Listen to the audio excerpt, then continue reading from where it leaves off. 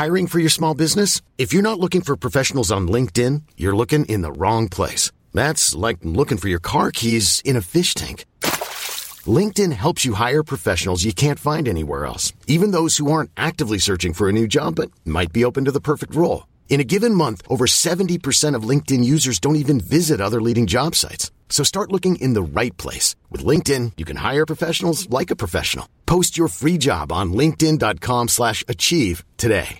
Selling a little or a lot? Shopify helps you do your thing however you cha-ching. Shopify is the global commerce platform that helps you sell at every stage of your business. From the launch your online shop stage to the first real-life store stage, all the way to the did we just hit a million orders stage.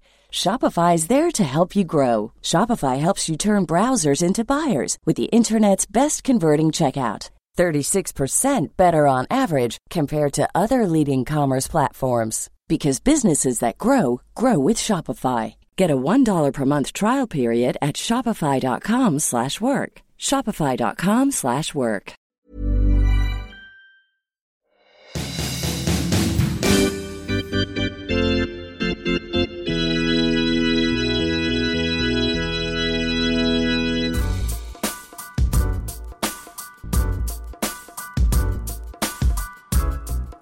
Hi, everybody. It's episode 15 of Biscuits. Our podcast is almost ready to go off to college. 15. It's a great age. I am Dave Lozo of Vice Sports, and where is Sean? Is Sean there? Hello? I am here. I'm here in Ottawa at the Vice office in my dining room. We got a ton to talk about this week. We have no time. This is like the busiest week since we've been doing the podcast. I've also noticed that we do this thing where like one week we talk about Gerard Gallant, and then like the next week we talk about the Panthers, and the next week it's like somehow it's Gerard Gallant again. And then last week we had a pretty thorough discussion on Claude, and now 7 days later here we are once again. Yeah, Claude. We talked about Claude last week and made a passing joke about wouldn't it be funny if he just immediately got hired by the Montreal Canadiens. Once again, this podcast breaks news way in advance. First it was Malkin, then it was Garth Snow, which I don't think anybody ever confirmed that one, but I don't know, it's still kind of newsy. And now, Claude to Montreal for 5 more years, baby. I love it. Yeah, you don't love it. No. Well, I don't love it because I'm a Maple Leafs fan, so I don't love anything that's good for the Montreal Canadiens. And this is you got Babs. Oh yeah, but this is clearly good for Montreal in 2 ways. Obviously, they upgraded their coach. I don't think anybody would dispute that. Michel Therrien had been on the hot seat for a couple of years there, and they got a top 5 coach in the league handed to them by a division rival, which makes it even better. So, I mean, that's the obvious part of why it's a good thing. But the maybe less obvious but even more important part is this is the kind of move that a team makes when they're actually trying to win. This is the kind of move a team makes when winning a Stanley Cup is more important than staying friends with their friends and not making moves and not sticking their neck out and potentially putting their own job on the line. That should be an obvious thing that every team does, but it's not in this league. So when you see a team kind of push their chips into the middle and say, no, we're actually here to win, that makes me a little bit nervous as a fan of a team that's stuck in their division. So what you're telling me is, Sean McIndoe, you think it's smarter to immediately do something quickly to help your team get better, as opposed to, say, letting a coach stick around for an extra 2 years and then openly weeping at the press conference where you fire him about how much you love him, waiting too long to make a change. You're telling me immediate change for the better of the team is better than not upsetting your BFF. I think you take the opportunity where it comes. Yeah, that's crazy talk. And here's the thing. I mean, I know you're referencing what Doug Armstrong and the Blues did. In a sense, I mean, you could maybe point to Marc Bergevin as well and say that he sort of did that with Therrien, and then maybe there was a time last year where this move should have been made. But in this case, where you've got a guy who hits the market. Not to mention a French-speaking coach, which for Montreal is pretty much a must-have. Do you speak French? I speak high school French, which is to say no, I don't speak French. I was just seeing if you were up for the job in 5 years. Never mind. Go ahead. I could. Well, I speak better French than Randy Cunneyworth, so Maybe. I was at the Garden during that little like time when he was the interim coach, and like he did the thing where he switched over and tried to talk a little French, and it was just like, oh yeah, you're not going to get the full-time gig, buddy. No, as anyone who's ever... You're trying. If you've ever had to stand in front of a class and like give a book report in French when you don't speak French, like I've never had like that level of sympathy for an NHL coach where I'm like, I know exactly how you feel right now. You got the same look in your eye. Bonjour, bonjour le media. Carey Price est mon goaltender ce soir. Yeah, it's pretty good. Puis-je aller à la salle de bain? Oh, yeah, you're way above high school. Listen to you. J'ai oublié mon stylo. Yeah. Yeah, it's... but Claude Julien will have no such trouble. And it's, you know, like when they made this move, I think just about everyone was like, yeah, that's the smart move. That's the upgrade. And yet, would it have surprised anybody if they didn't do this? Yeah. No, that would have been the typical NHL move is you just, you know, you kick the can down the road. You don't make any changes. In the small picture of what happened in the last week, I love this for Montreal. Bigger picture, we can't ignore the fact that they may have traded PK Subban because they felt like they had to choose between player and coach, and they decided to stick with the coach, and he lasted half a season. I don't know. I think that ran a little deeper than Therrien. Oh, I'm sure it did. Like, we're going to hear stuff in like 2 years probably about like the real reason why or something, like nothing like nefarious. But going back to your point, though, about Bergevin waiting the full year, I'm okay with it because last year, once Carey Price was done, they were done. There was no point in rushing to get rid of Michel Therrien. You wait around, you see what you got, and then who are you going to replace him with? There's nobody out there. So as soon as the guy came available, that was much better and a top 3 coach. I mean, he waited, 3 days, 4 days, did it on the bye week. Everything synced up perfectly. The thing that's weird, though, is that you were saying is, why would Boston let it happen? Yeah. Like, why would they do that? Technically, you don't fire a coach. You relieve the coach of his duties, which is to say he's still under contract to you, even though he's going to sit at home and not do anything, which means the Bruins still have the right to decide who he's allowed to talk to about taking a job. Montreal can't just call him up the next day. They have to call Boston and say, may we have permission? And Boston is within their rights to say, no, you don't. You can't talk to this guy. You know what? I've had 3 levels on this. Wow, 3. Level 1 was when it first happened, you know, I saw somebody go, you know, Boston would have had to grant permission. My first level was, that's crazy. Why would you let your so-called biggest rival hire your coach? And then after about an hour, I moved on to level 2, which was, you know what? You fired the guy. You don't want him working there anymore. Why stand in his way if he can get a better job or more money somewhere else? Why not do the right thing as to a fellow human being? Let him go take the job. He's not doing anything. You don't want him to hang around and scout or take a front office job. You're not losing anything. If they blocked him and word of that got out, then we'd probably all criticize them for not letting him go. So I kind of settled in like, you know, maybe this was okay. But then level 3, I thought about it more. And level 3 is like, you're trying to make the playoffs. And if you make the playoffs, there's a really good chance you're going to play the Montreal Canadiens. There's a chance of that, yeah. Which means you're going to be facing a guy who has coached your team for years and years and years, who knows your team better, probably better than literally anyone working in that organization right now, the strengths and weaknesses and everything, and you just let him go. And it's not, you know, I know some people have said, well, this is the Bruins being cheap because they get out from under the contract. And I've had people from the other side say, this is the Bruins not preventing him from getting another job. But what we've heard is that there were lots of teams that were asking to talk to him. So he was going to get a job somewhere. He was going somewhere, whether that was Vegas or one of the other openings or some other team that was going to do what Montreal did.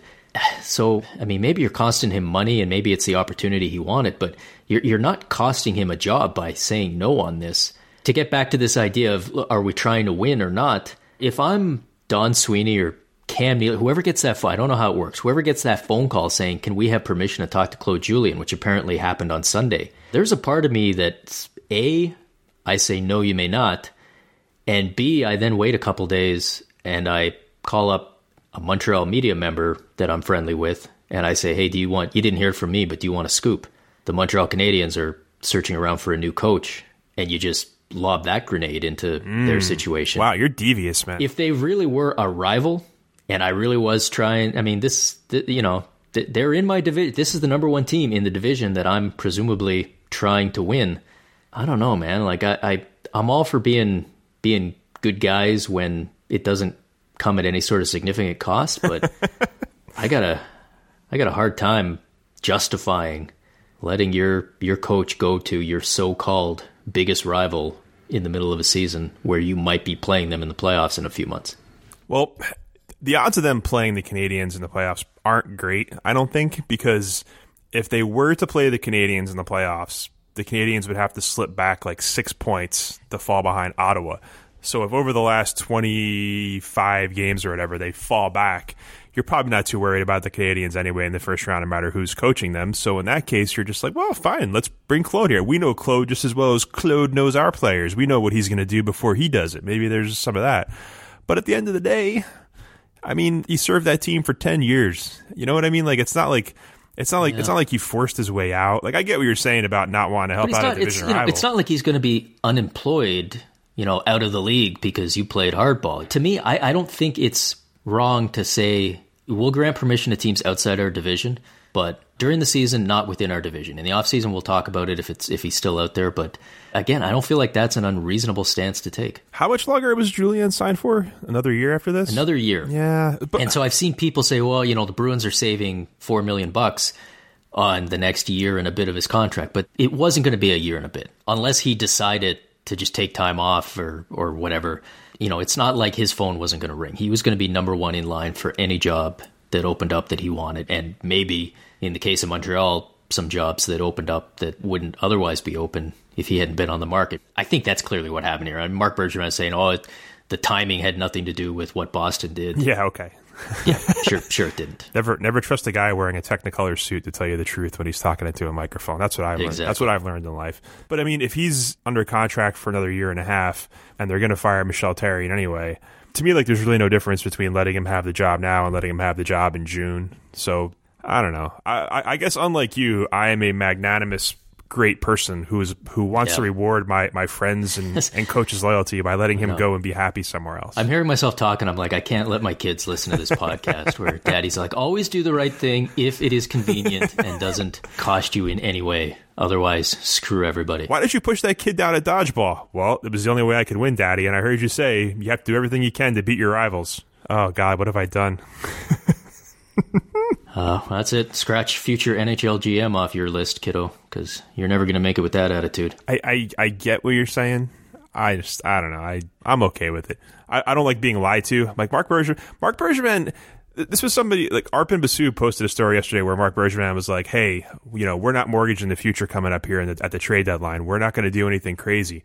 Just because we got this guy now, we're not all in. Well, it's like, all right, well, like a month ago, you were like, Michel Therrien's my boy. I'm not getting rid of my boy. I love Michel Therrien. We're in a foxhole together. He's fired. And like 4 months before that, he was like, look, no one's trading PK Subban, guys. I don't know where you're getting this stuff from. Then like 2 days later, he traded PK Subban. So if he's all in, I think this is great. If he goes out and gets some sort of, I keep seeing they want to get a top line center, but I don't know who that guy is. Does that guy ever exist at the trade deadline anymore? There's ever like a top line center out there? Well, Matt Duchene, but every single NHL GM wants to get better at the deadline, but they want to make it very clear that they are not trading anything of any value. I love how like every NHL market has that one reporter who's got to write the story about like, well, prices are way too high, and because of the way it is this year, we've got 29 NHL markets that are writing about how Joe Sakic is asking just way too much, and isn't it crazy how much this guy wants? And it's like, holy smokes, man! Like make the team buy advertising in your newspaper if you're gonna do that. Well, here's the thing, too, is I don't think Duchene's going to be available now. I think Duchene goes in the summer. So if you're just looking at like those 1 year rental guys. There was an interview with Joe Sakic. I don't know if you saw it in the Denver paper. I didn't read it. Where somebody sent it to me because I wrote a piece on Tuesday. I called it the Timid GM's Guide to Never Making a Trade. Because clearly that's what these guys want. None of these guys ever want to actually do that part of their job anymore. So I sort of wrote a tongue-in-cheek guide for them on how to go about accomplishing that and what cliches to spew and what mindless strategic stakes to plant in the ground and all of that stuff. Joe Sakic had an interview this morning. I swear he must have made a bingo card out of that article.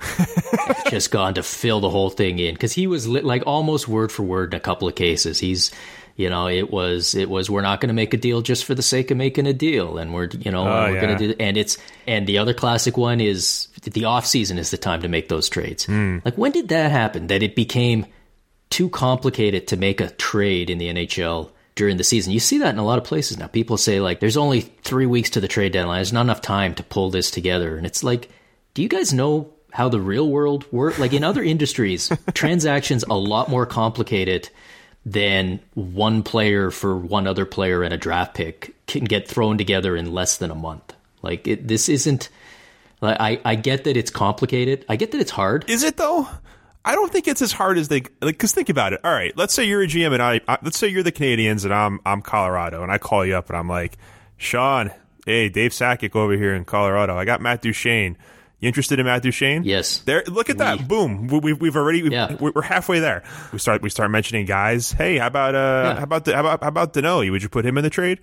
Oh, you start mentioning guys, and all the guys that you mentioned have been heavily scouted. I've got a database in front of me with all of their career numbers and everything I need to know. Everything. They have standard player contracts that we all have access to that are virtually identical, other than the dollar values involved. Apart from certain like bonuses, stuff like that. Yeah, bonuses and no trade clauses are pretty much the only things that can change. Right. There's nothing.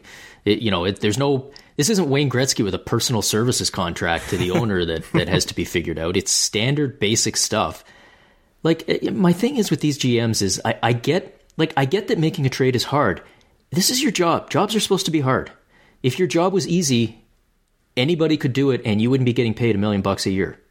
So yeah, and I love every time I hear a GM talk about how hard it is to make a trade, I like to picture anyone else in his organization saying the same thing.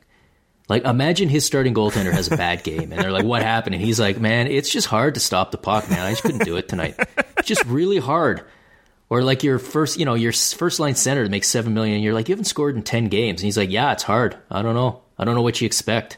Or the coach, yeah, it's hard. It's hard to win games, man. Like, every one of those guys would be gone from that job immediately if they said that, because people would lose their minds.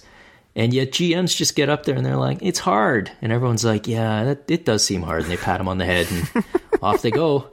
And they all, right now we're all buying it, hook, line, and say, yeah, in the offseason. And I'd be like, yeah, thinking about doing this. I kind of like this angle over here. This thing's happening there. And somehow the conversation would always like descend into this 35-minute diatribe about how busy he is where he is and how tough it is for him over there to make time to talk to me. And I'm just like, I'm guessing you make more money than me, so we could trade jobs right now if you want, and I could take on those responsibilities, and you could do my job that I don't complain about to you every single time we talk. And those people, I don't know what it is. It reminds me of the Seinfeld episode where George has to like pretend like he's really busy all the time, so he just acts like he's frustrated, and everyone's like, wow, he must be doing a great job. There's something to that. There's something to like acting like you're super busy, and people just assume you have a really hard, complicated job they couldn't possibly do, which again goes back to how there's hockey people, quote unquote, and then like people like us who don't understand the job. And that's totally true to an extent. But at the same time, give me like a year like internship working under Joe Sakic, and then give me the job and see how many times I complain about it when someone's like, hey man, you want to trade Matt Duchene? Yes, I'm going to, because it's pretty easy to do actually. And also, I'm looking around the league right now, and you see, like, people, everyone's saying, well, there's so much parity. Great. So if there's so much parity, that's all the more reason to go out and try to make your team better. And I would be looking around at all these teams that are, there's probably 10 teams that think they can win the Stanley Cup, 10 more teams that think they can make the playoffs.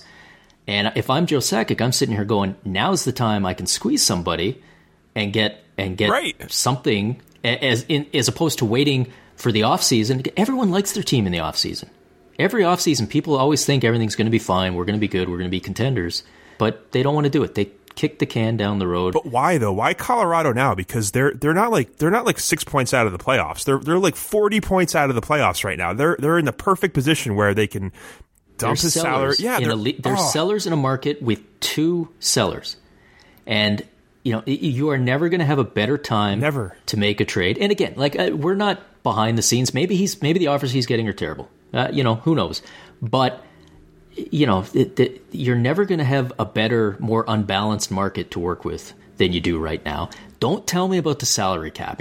Matt Duchene makes $6 million, so you bring that's $2 million in terms of real cap hit right now. You take back, every team's got one bad $4 or $5 million contract. You take that back, you eat that. The salaries work, or you retain salary. You do whatever. I mean, he's only got another year on his deal, so you can retain salary to make that work. The salary cap is not. It's an excuse. It's a complicating factor, but if you can't get past that after 12 years of having the salary cap in this league, then you're not good at your job. And plus, also, their first pick is going to be Nolan Patrick, so they're going to add another forward.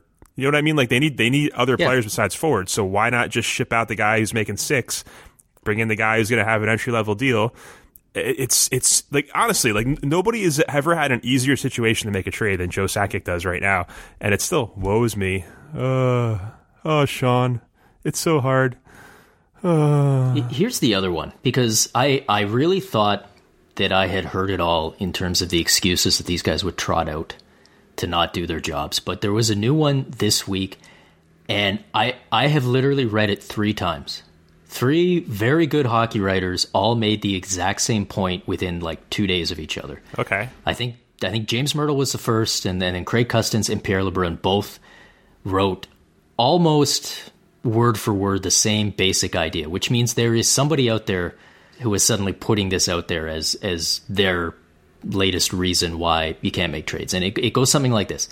If you acquire a player who's not a rental, so Matt Duchene, or anybody like that who signed through this year, you acquire them, you've got the expansion draft in the back of your mind, which means if you bring in a guy like Matt Duchene, for example, you can protect 7 forwards. He's going to take one of those spots. He's going to bump somebody off your list, which means you're not just giving up the assets it takes to get Matt Duchene.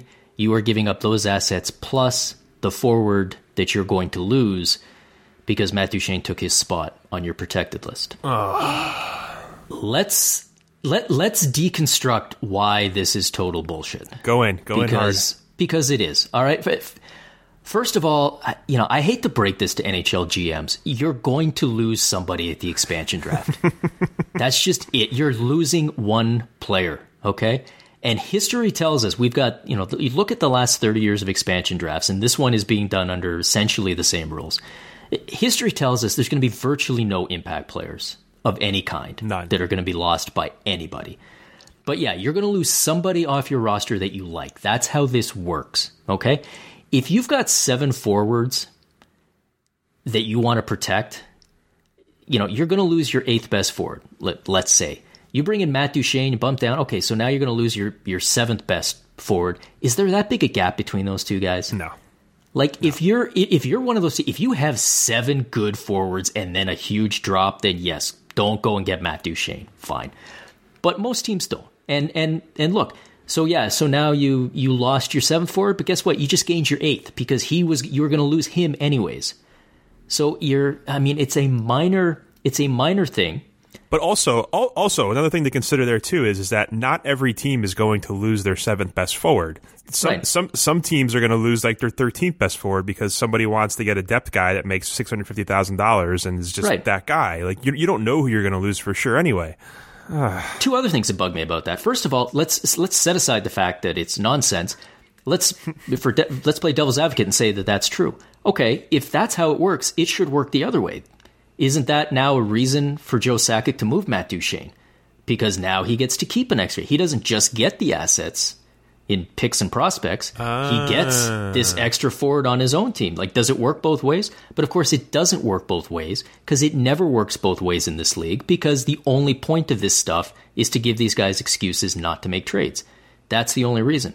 And I'll say this last thing because when Pierre LeBrun wrote about it today, he used Columbus as an example. Not that he's saying Matt Duchene's on his way to Columbus, but just as an example. And I think the player he used was like Josh Anderson, which first of all, right there, if you're not acquiring Matt Duchene because of Josh Anderson, then you're clawing for excuses at that point.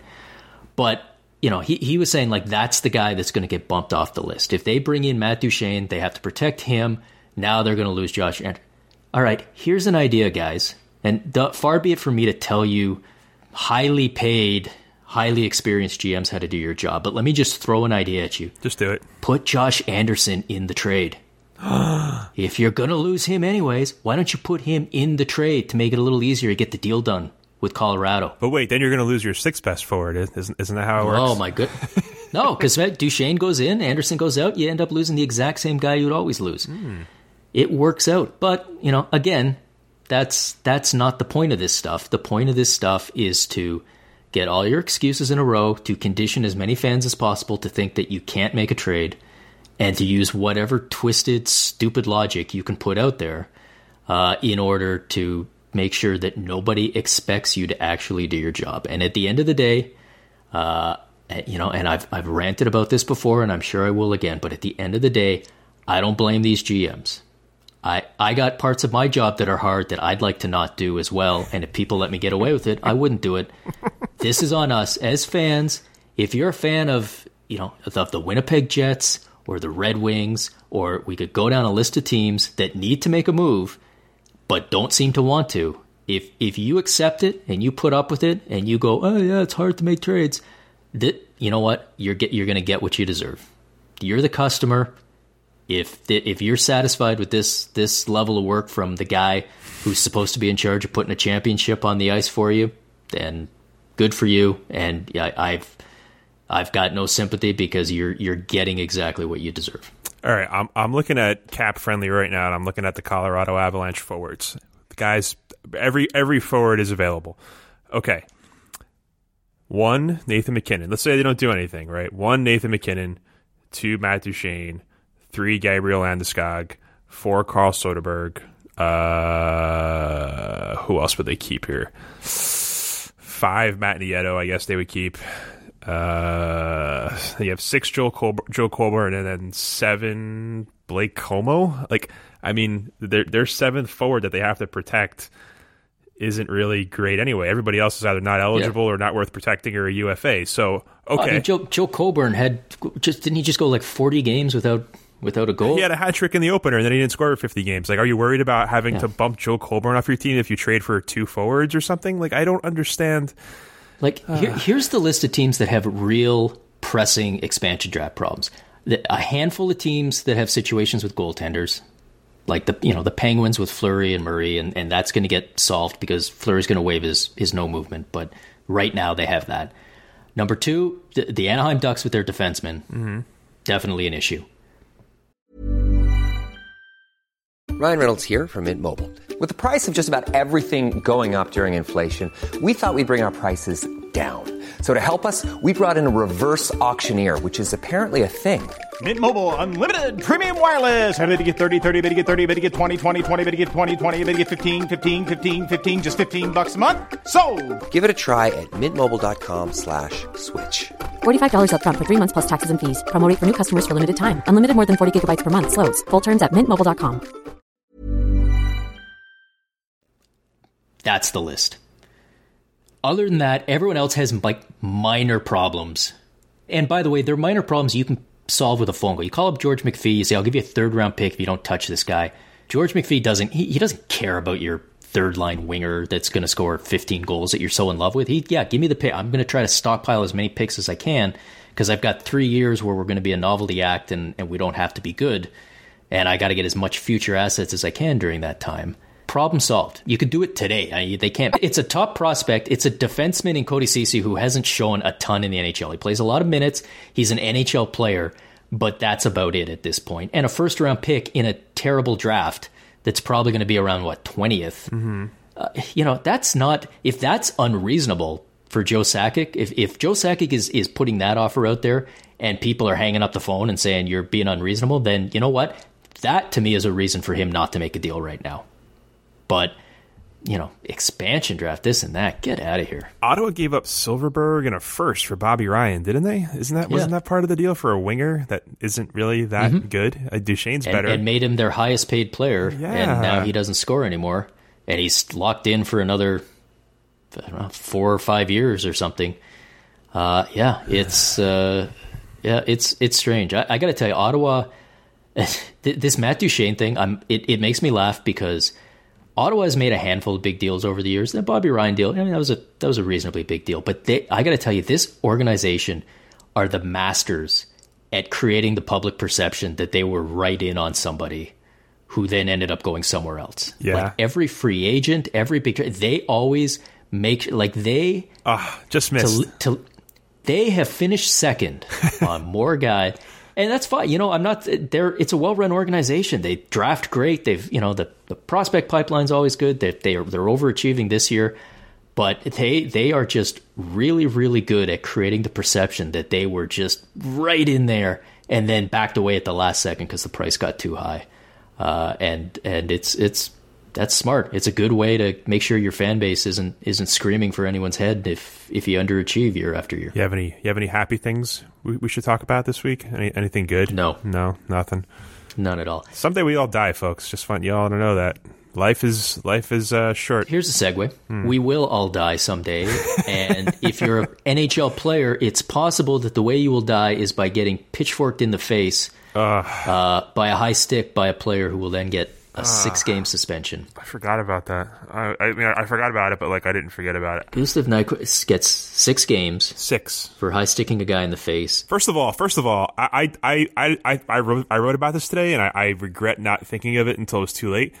It's wrong to call it a high stick because he fucking speared him in the face. That wasn't a high stick where he caught him under the chin, lifting his stick or something like that. He took his blade and he drove it into his face like he was spearing a guy in the nuts. Only in this case, his face were the nuts.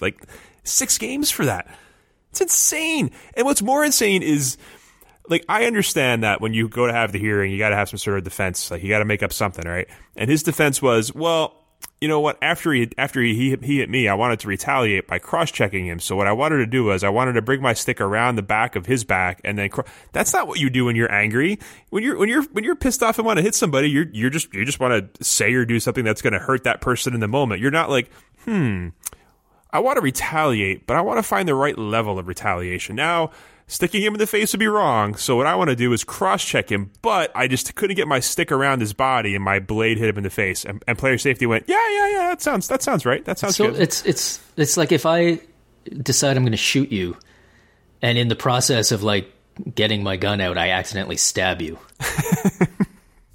And then I'm like, I didn't mean to shoot him. And people are like, yeah, okay, good.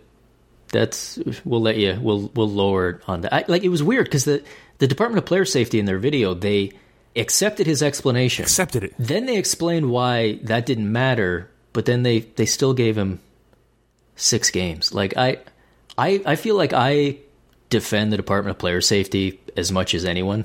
I think they have an impossible job. I think they are working in parameters given to them by the league and its GMs. And I think they put a lot more work and thought into this than most people think they do. But I can't defend 6 games. 6 for that kind of games. There's no. When Duncan Keith hit Charlie Coyle in the face, it was sort of the same thing. But he's on his back and he's just swinging his stick. He's like, screw it, I want to hit this guy with my stick. And I think it just kind of happened to hit Charlie Coyle in the face. Like Nyquist lined up the dude's face. If his stick is just 6 inches to the left, that dude's eye is still on the ice. But didn't get his eye, so hey, 6. And the whole thing too, where they think about it for a long time. I don't know that. I feel like some people in the room do. I think other people are just 6. 6 is fine. You like 6? 6 is good. All right, fine, 6. I don't think it's like poker, where it's well, if you think wrong, you think long. I think if you're thinking too long about this, if you're overcomplicating a guy getting speared in the freaking eyeball almost by a guy because he was mad that he got hit from behind, and you're 6 games because you're worried about an appeal, you're worried about something else, yeah, and that's the weird thing, because they have this cutoff, right? If it's 5, if they do a phone hearing, they can only go 5. If they do an in-person hearing, then it's 6 or more. So in theory, when they offered him an in-person hearing, they were strongly leaning towards 6 or more, and then they ended up at 6. I don't know. And the video itself that they put out to explain the decision, literally said this could have been a serious or career-ending injury. Yes. Okay, so don't know, maybe 8 guys, like 10. I mean, I don't know. Because when Duncan Keith got 6, it was 1 regular season and 5 playoff games, right? That's how it broke down? I thought it was the other way around. Oh, right. One. So but playoff games count for like 10 in this league, so I don't know. Great. So in a way, this suspension's less than Keith's, if you want to look at it like that. Yeah, I don't get it. And then I guess from the other thing related to that, the other big suspension that's coming is Antoine Vermette, who decided it'd be a good idea to slash a linesman. Yeah, we were talking about that yesterday. He should totally get 10 games, and because you should get 10 games for that. But I get what he was doing. He was just kind of giving the guy a love tap. Come on, man, I wasn't ready.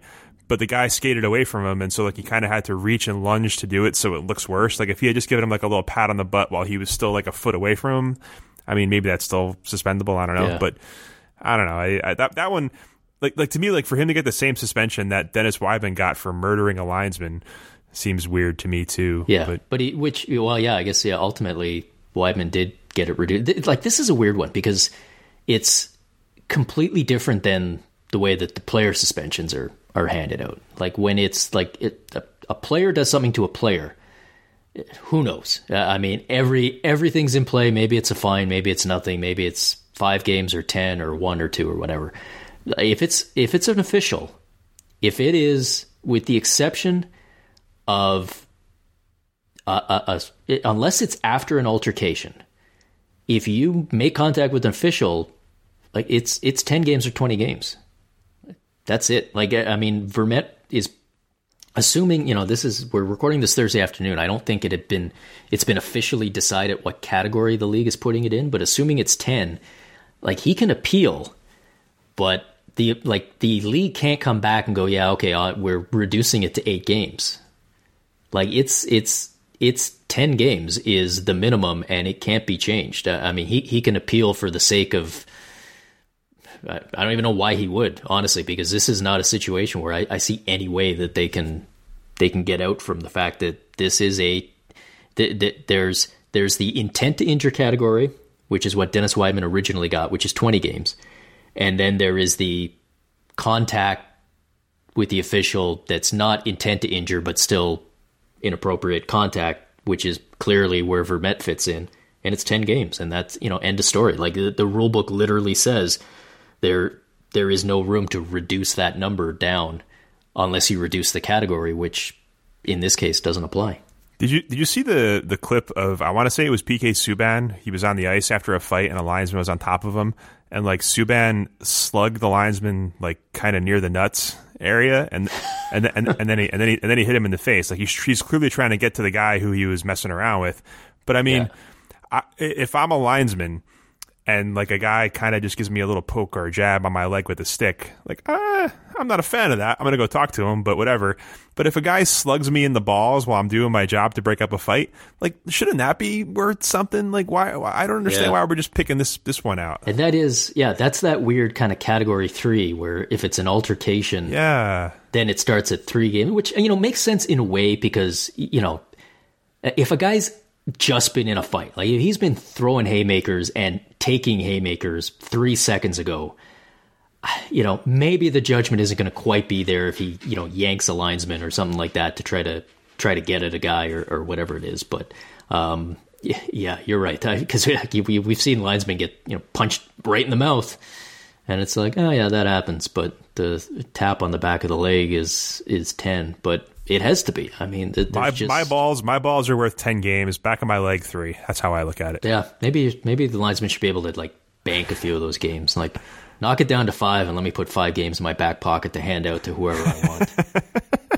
If Sean Thornton slugs me in the face in the middle of a fight with Michael Haley, I get to I don't know, I'll make that 5. Let's not give these all out to poor Antoine Vermette, who, by the way, they're not going to miss for 2 seconds if he's out 10 games anyway. So no, not at all. That's going to be the most half-hearted defense by the team. Oh yeah, no, don't suspend him, please. No, we're suspending him. Okay, we tried. Willy Wonka, please stop, come back.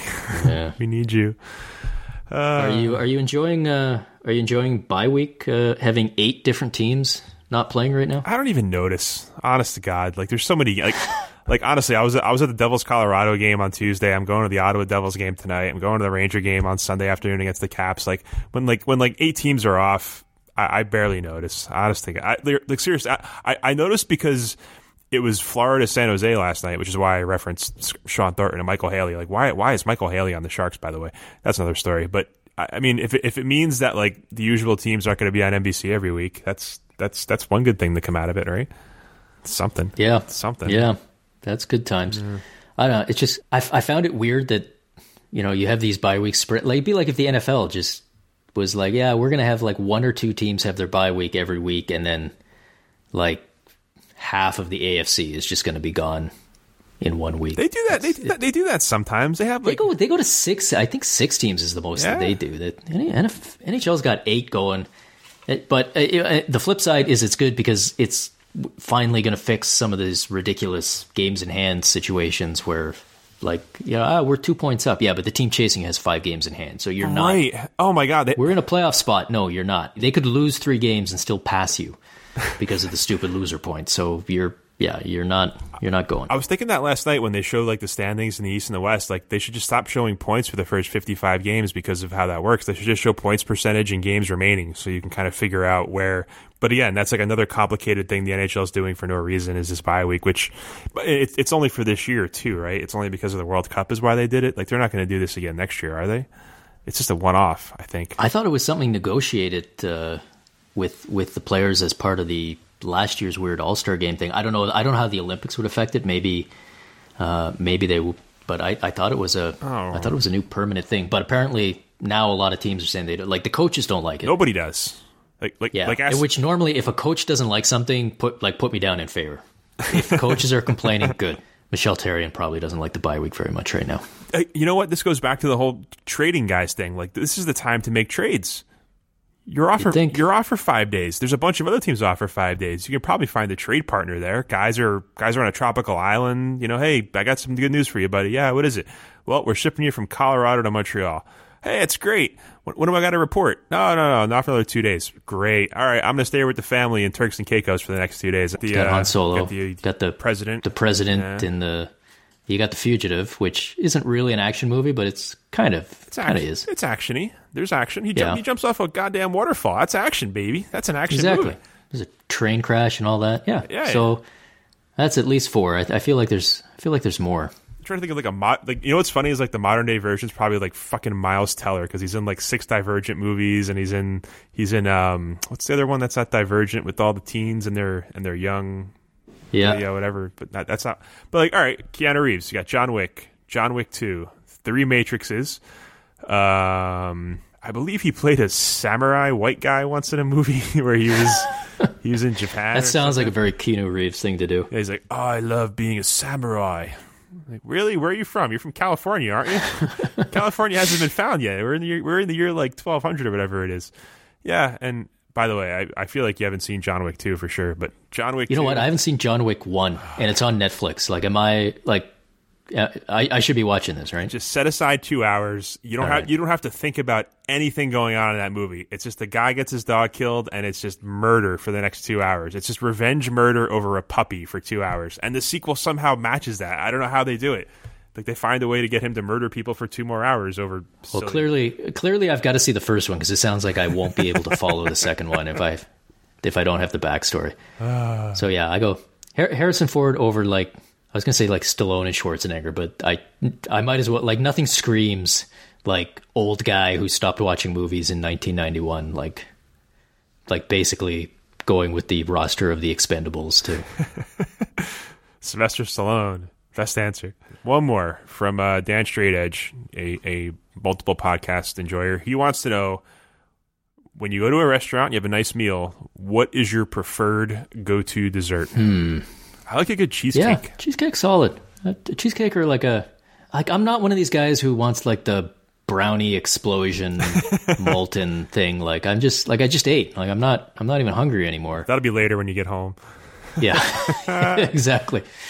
I don't know. Well, you said cheesecake, so I can't. I'm gonna go the. Give me a good classic apple pie. Being the Canadian that I am. Good Canadian apple pie. Yeah. That used to be the American thing, but you guys have got your eyes on other things these days, so we're just going to borrow that and make it our own. You guys can have the beaver tails. Oh, come on. And thank you to everyone who sent me hate mail about beaver tails last week, by the way. Oh yeah, I meant to bring that up. You hate because now you've mentioned that you don't like poutine or poutine's overrated. You don't like beaver tails, and there was one other thing too you mentioned on Twitter, and I forgot what it was, and you didn't like that either. And I was like, Jesus, does this guy like any sort of delicious sort of like food that's bad for you? What the hell was the third thing? Somebody was like, oh, don't tell me you don't like this too, and you were like, well, yeah, I don't like that either. Oh, shawarma. Somebody mentioned shawarma. Oh, shawarma's fantastic. Well, what I said is a shawarma is. It's not that I don't like it. A shawarma, like now, like on a Thursday afternoon, that's fine. That's good food. What I said was I need it to be 3 a.m. And I need to be stumbling around on Elgin Street, and then the shawarma is the greatest food ever made. And the problem is once you've had that experience, and then you go back to like Thursday afternoon shawarma, it's like, oh, this is just not what it could have been. But yeah, no, I was surprised. Poutine didn't bother people, but the beaver tail thing struck a nerve with a lot of the Ottawa folks up here. I think it's Poutine Week in Brooklyn this week. So my buddy sent me a text who lives in Brooklyn. He says they do like a Brooklyn Poutine Week. We did it last year, and I posted a picture of my poutine, and then I got made fun of for like 2 weeks because it wasn't really attractive looking poutine. There were like cheese cubes that weren't melted properly, but I don't see. It's these poutine truthers who like it has to be done in the exact right way, and it's like, just give me some fries with gravy on it. And we're all set. Poutine was an inside job. Well, all right. Yeah. On that note, I think we're gonna say goodbye. We covered a lot of wonderful things today that we don't like. We got back to our roots. I feel like we were getting away from that in the past. We were talking about stuff we like too much. This was good today. It's good, and hopefully this time next week we'll have traits to talk about. Oh, stop it! Maybe. Come on. Yeah, I think you bet the under on the trading thing, so you're looking good right now. February 16th, 23rd, so we will actually probably not have a trade thing until 2 weeks from now because it'll be like March 2nd when we come back. March 2nd. The day after the trade deadline, we'll probably have like 4 trades to talk about. Really break down that John Mitchell to the Rangers trade. Just sit down and really analyze what that's going to do for their fourth line. And then we can analyze all the depressing GM press conferences at like 3:05 when they come out and they're like, nah, we're done. Yeah. Wait, that's it? We tried, there just wasn't a good fit out there. Yeah. We worked, a lot of phone calls. Boy, I'm so busy. Look how sweaty I am from all the phone calls. But in the end, I did absolutely nothing. It's kind of like my day in general too, so I can sympathize. I got nothing I want you to check out. I just check out our Reddit AMA. Me and Sean and Gregory Sanderson-Wyszynski did about our book, which again I should plug it right now. Can't remember what it's called. 100 NHL something or other, but the AMA was more buy our new book. Buy our new book, which involves you going to Amazon and typing 100 NHL into the search bar, and we're probably the first one that comes up. Probably one of the first two. If it's not the first one, it's the second one. Buy them both just to be sure. And and then I guess we'll see you next week. Does that sound good? Yeah. All right. Bye, everyone. See ya.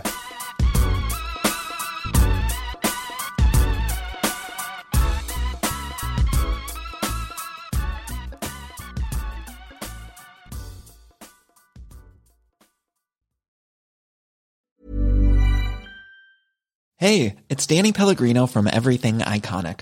Ready to upgrade your style game without blowing your budget? Check out Quince. They've got all the good stuff, shirts and polos, activewear, and fine leather goods, all at 50 to 80% less than other high-end brands. And the best part? They're all about safe, ethical, and responsible manufacturing. Get that luxury vibe without the luxury price tag. Hit up quince.com/upgrade for free shipping and 365-day returns on your next order. That's quince.com/upgrade. When it comes to your finances, you think you've done it all. You've saved, you've researched, and you've invested all that you can. Now it's time to take those investments to the next level by using the brand behind every great investor, Yahoo Finance. As America's #1 finance destination, Yahoo Finance has everything you need, whether you're a seasoned trader or just dipping your toes into the market. Join the millions of investors who trust Yahoo Finance to guide them on their financial journey. For comprehensive financial news and analysis, visit yahoofinance.com. the #1 financial destination, yahoofinance.com.